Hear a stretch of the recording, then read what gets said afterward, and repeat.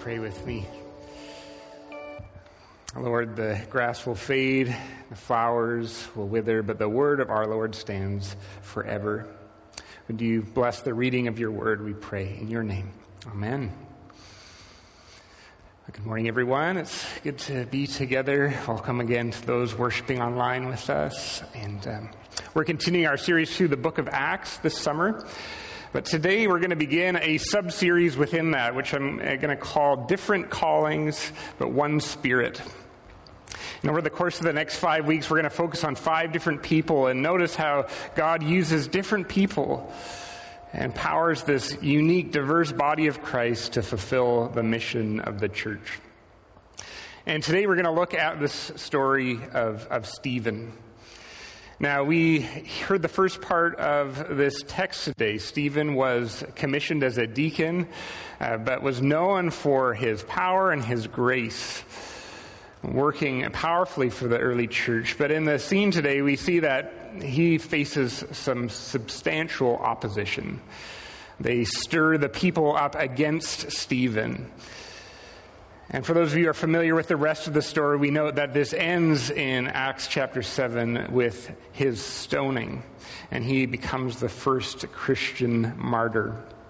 I want to explore this story with you today. And I have to say that at first, as I've been preparing today, I've struggled to know how to preach this text, how to connect this with us, because on the one hand, we don't face the type of intense pressure and pain that Stephen encounters in this text. And I want to be cautious that we don't over-align ourselves with him and so doing trivialize the pain of his martyrdom and the pain of many others in our world who still face this type of persecution. There were more martyrs for the Christian faith in the 20th century than all the previous centuries combined. And so this is a contemporary issue. And perhaps one of the words of this text is for us to simply be praying for our brothers and sisters who face this type of pain and violence. And it just doesn't feel right for us to overly compare ourselves to Stephen.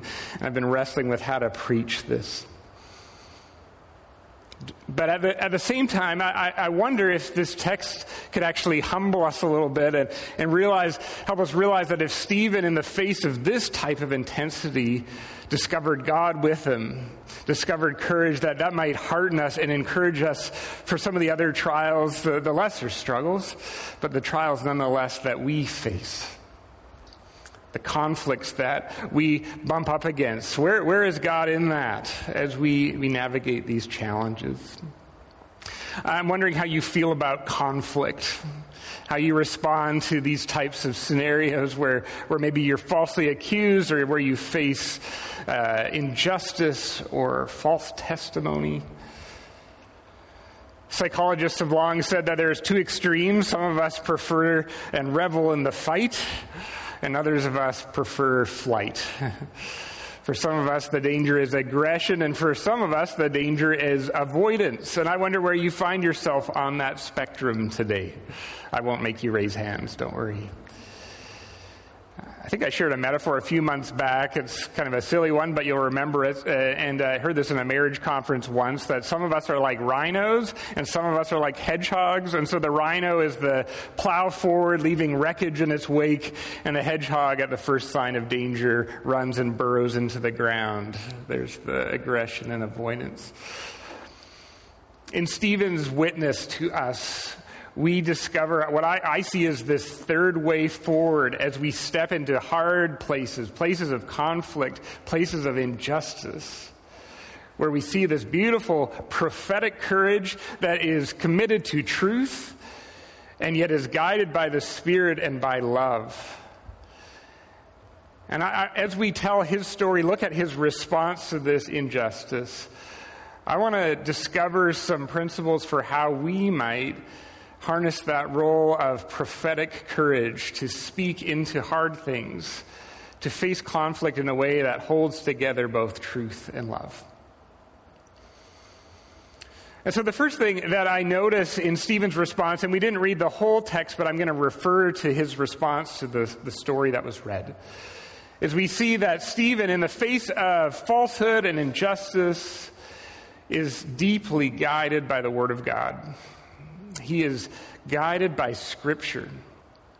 If you read chapter 7 of Acts from verses 1 all the way up to the end, to around verse 53 or 54, he responds to these accusations of blasphemy against Moses and the law by telling the whole story of Scripture, this big arc of how God has worked from Abraham to Joseph to Moses. He tells the whole story. And there's a couple things that I notice about how Stephen responds with the Word of God. And the first thing that I noticed this week is that Stephen's response would not fit on a Twitter post. And it would not fit as a Facebook update. And there's something instructive to me about Stephen's response to these hard conversations is he does not reduce it to a simple talking point. He will not be reduced to a proof text. But he complicates the matter in a beautiful way and saying, if we want to talk about Scripture, let's put things in the bigger story, in the bigger context of Scripture. Because, friends, we can sometimes, if we aren't careful, get lost in the weeds of Scripture and miss the whole point, and miss the big picture. This is a quote from David Nivall. David Nivall was a very formative person in the foundation of our denomination. If you go to North Park Seminary, our seminary there, you'll see David Nivall Hall, a very influential theologian and leader in the Covenant Church. I love this metaphor that he uses. He says, the Bible is a world that should be studied with a telescope rather than a microscope. What a loss it would be to study the stars or the northern lights with a magnifying glass. The Scriptures need to be studied with a telescope, not a microscope. Now, I want to just pause here and say it is very appropriate when we're studying an individual text to go deep in it and understand the words and the grammar, and we can go kind of narrow in one point. But it's important for us, as Nivall said, to put things in the bigger story of Scripture. The bigger story of Scripture. And this is what Stephen does. They accuse him of not following the law to a T.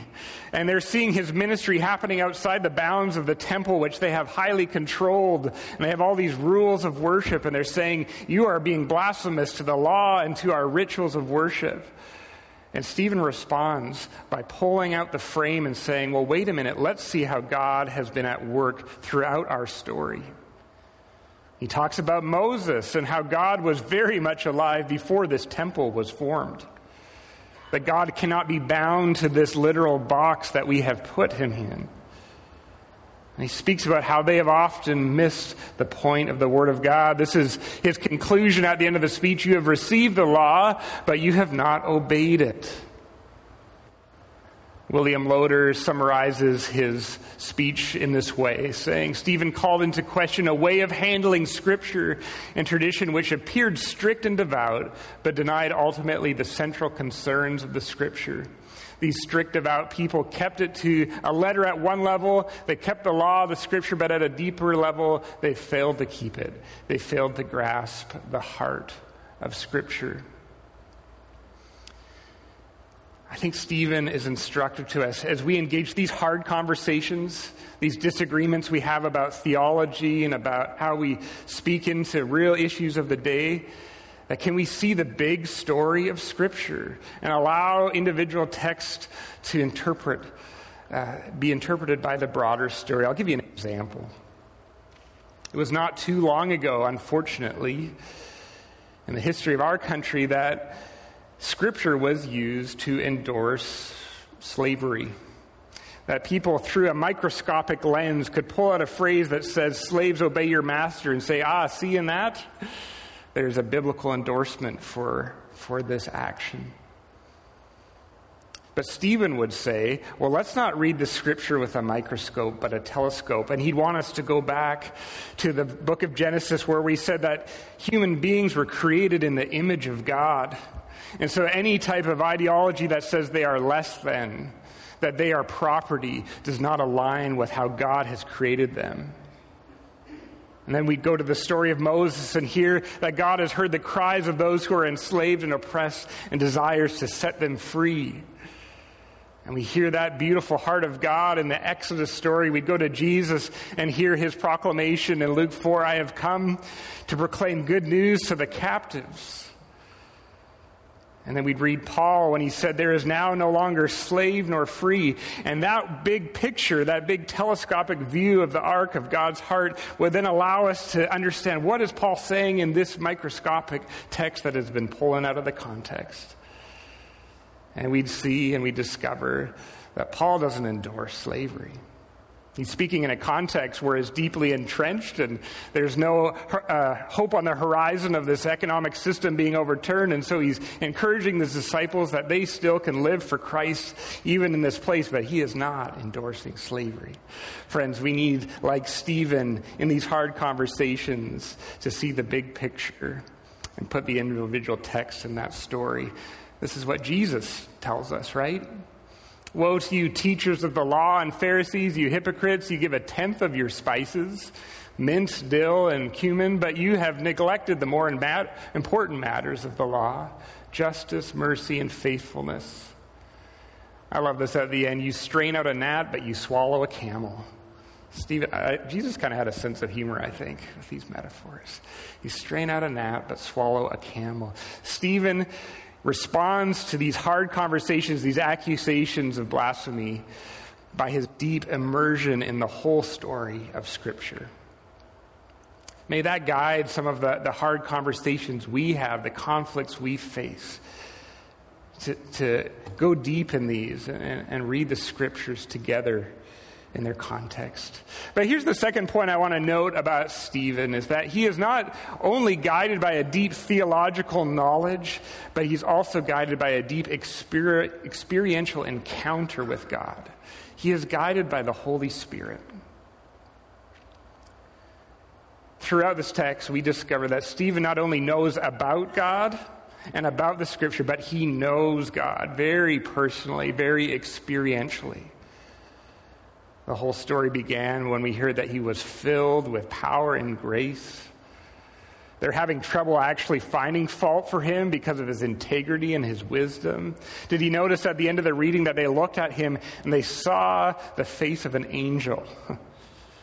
We see in Stephen someone who not only is informed by the Scriptures, but has been transformed by the Spirit. His very image conformed into the likeness of God. And friends, that points to someone who has had a profound encounter with God's Spirit, an experience of God's presence. In Acts 7:55, we read, but Stephen, full of the Holy Spirit, looked up to heaven and saw the glory of God and Jesus standing at the right hand of God. Stephen, full of the Holy Spirit. Now, how does this speak to the challenge we face in conflict and injustice? How does this encounter with the Holy Spirit guide us into these hard places? And there's a couple things I notice about Stephen. A couple of ways about how this experiential encounter with the Spirit equips him and forms him to navigate these hard places. And the first thing that I think his experience of the Spirit does is it forms within him authenticity. His witness comes with authenticity because what he says aligns with who he is. And that brings a credibility to his prophetic witness, even in the face of opposition. There's a deep authenticity to Stephen's message. Ralph Waldo Emerson has a beautiful quote about the power of authenticity, and he says this. He says, the reason why anyone refuses his assent to your opinion is in you. He refuses to accept you as the bringer of truth because though you think you have it, he feels that you have it not. You have not given him the authentic sign. The authentic sign. Emerson's talking about how we have influence in conversations and in conflict. And he says, people are looking for that authenticity. Do you mean what you say? Do you practice what you preach? It's an important word for us as we speak into a culture that I think is often hostile to our message. People are looking for the authentic sign. Do we actually believe what we say? Have we encountered this? Has it captured our heart? Rick Warren once said, as an observation of the contemporary church, that sometimes the body of Christ can function like a big talking head with its arms and legs cut off. And what he means by that is there's a lot of talk, there's a lot of speech and language, and we talk about issues we're passionate about, but do our arms and legs, do our actions align and follow, thereby forming authenticity to our witness? This comes from his encounter, his being filled with the Spirit, not just informed, but transformed by God's Spirit. The second thing that I notice about Stephen's experiential encounter with God and how this forms him for this moment is that it not only establishes his authenticity, but it also establishes his identity. It establishes his identity. That he is able to courageously stand up to all his opposition, which, honestly, if I was him, I would be in a hedgehog moment. Like, let's run away and bury ourselves in the sand because they are about to pick up stones. As he stares into this angry mob that is calling him to renounce his views, he maintains courage, and I believe it is because he knows who is really his judge. He's standing before all these human judges who are condemning him, but he has this beautiful moment. I want to go back to this verse. In the face of all this opposition, full of the Holy Spirit, he looks up to heaven. He saw the glory of God and Jesus standing at the right hand of God. Look, he said, I see heaven open and the Son of Man standing at the right hand of God. This is how N.T. Wright observes this scene. And I think this is really beautiful observation. He says, the human judges might be condemning Stephen to death, but the heavenly court was finding in his favor. The human judges all around him are condemning him, but he has the spiritual sight. The air is cleared and he sees who is really on the throne. And because he is established in that identity, he knows that he is God's and that God looks upon him and that it is his authority that really matters. He does not bow to these human authorities. And this, friends, is the fruit of his encounter with God. As God opens his eyes to this deeper truth. And friends, I think this might speak some guidance to us as we step into those places of confrontation. Because it's very easy for us to root our identity in the opinions and perspectives of other people. That we care what people think, right? That's normal. My spiritual director said, I only know one person who doesn't, and he was kind of a jerk, right? So it's okay if we wrestle with this, right? We care how people think, right? But we don't want to make sure that's the source of our identity. Because as another mentor of mine said, if we do that, we function like a dog at a Whistler's convention. I've never heard that metaphor before. But a dog that's at a Whistler's convention, someone's blowing a whistle and we run over there, and someone's blowing a whistle and we run over there, and we're just like at the mercy of everybody's commands. Right? When we root our identity in the opinions of others. And Stephen maintains composure and courage even as he is facing this panel of people who are condemning him. Why? Because he sees who is really on the throne. And that assures his true identity. It's what God thinks that matters, not what other people say. And so his prophetic courage is formed through this experiential encounter as he's filled with the Spirit that establishes his authenticity and his identity.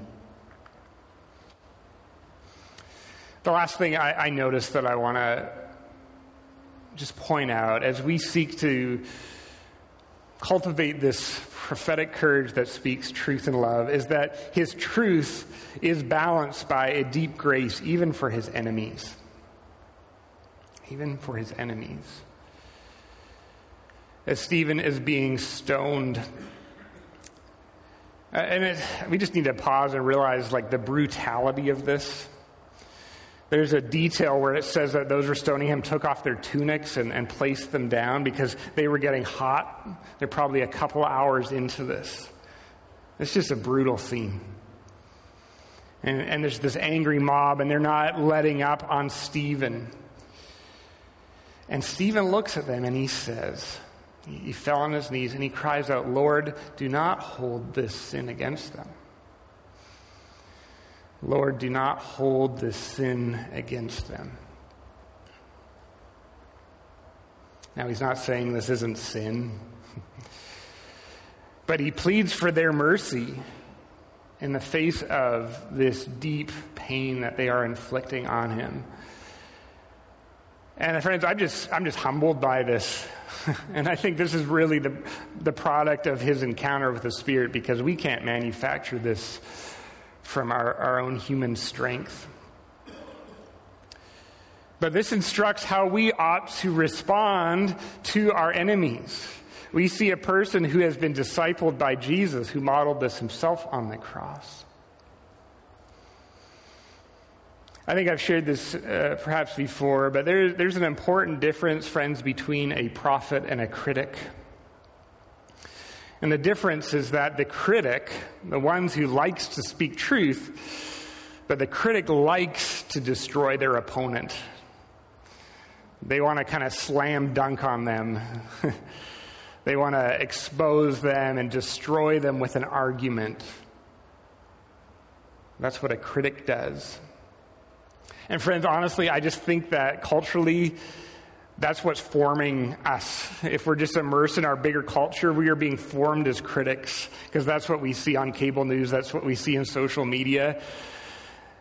We go beyond the step of pointing out truth to this point of like wanting to just completely destroy our opponents. There's no humility anymore. There's no grace anymore, right? But a prophet is different. And the difference between a critic and a prophet is that a prophet still loves the people that they're speaking truth to. They have a heart for the people. They still hold on to this truth that these people, even in their sin and brokenness, are made in the image of God. And so Stephen looks at these people who are stoning them, and he says, "Father, do not hold this against them." What a convicting testimony to us. As Paul has told us, we are to speak the truth in love. We do need to speak truth. There is injustice in this world. There are things that are wrong. This is a broken world. But as we do so, can we speak in a way that is redemptive, not destructive? And that holds on to the hope that those we disagree with might encounter God's grace and be changed and formed. I'm reading a book by Ronald Rolheiser right now, and he has a powerful chapter where it was called the Spirituality of Justice and Peacemaking.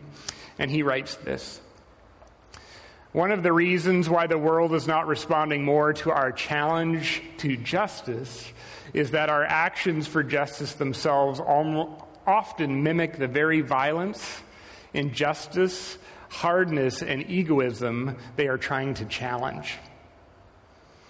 Our moral indignation very often leads to the replication of the behavior that aroused the indignation."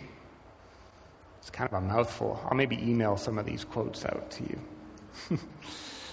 But what Rolheiser is saying is that we need to be careful that our confrontation with immorality and justice doesn't actually mimic the same kind of violence and hardness.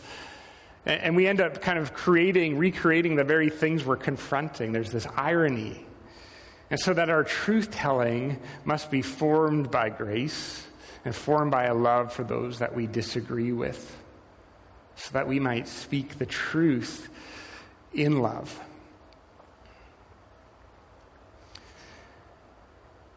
So I think about Stephen and how we might grow into this calling of being formed with this beautiful scriptural imagination, to be able to be someone who could speak truth and love. And I just keep coming back to this statement: he was full of the Holy Spirit. Humbled by this text, I just realized that we need, friends, the Holy Spirit to come upon us, to form us and equip us to be a different kind of witness in our world. And so as we conclude our service, I want to just invite us to turn to God and in humility call upon our need for Him. We're going to sing a song that just reminds us that it is not I, but Christ in me that is our hope, that strengthens us. So would you join me in prayer? Let's respond by asking that God would form us to be witnesses like Stephen in this world.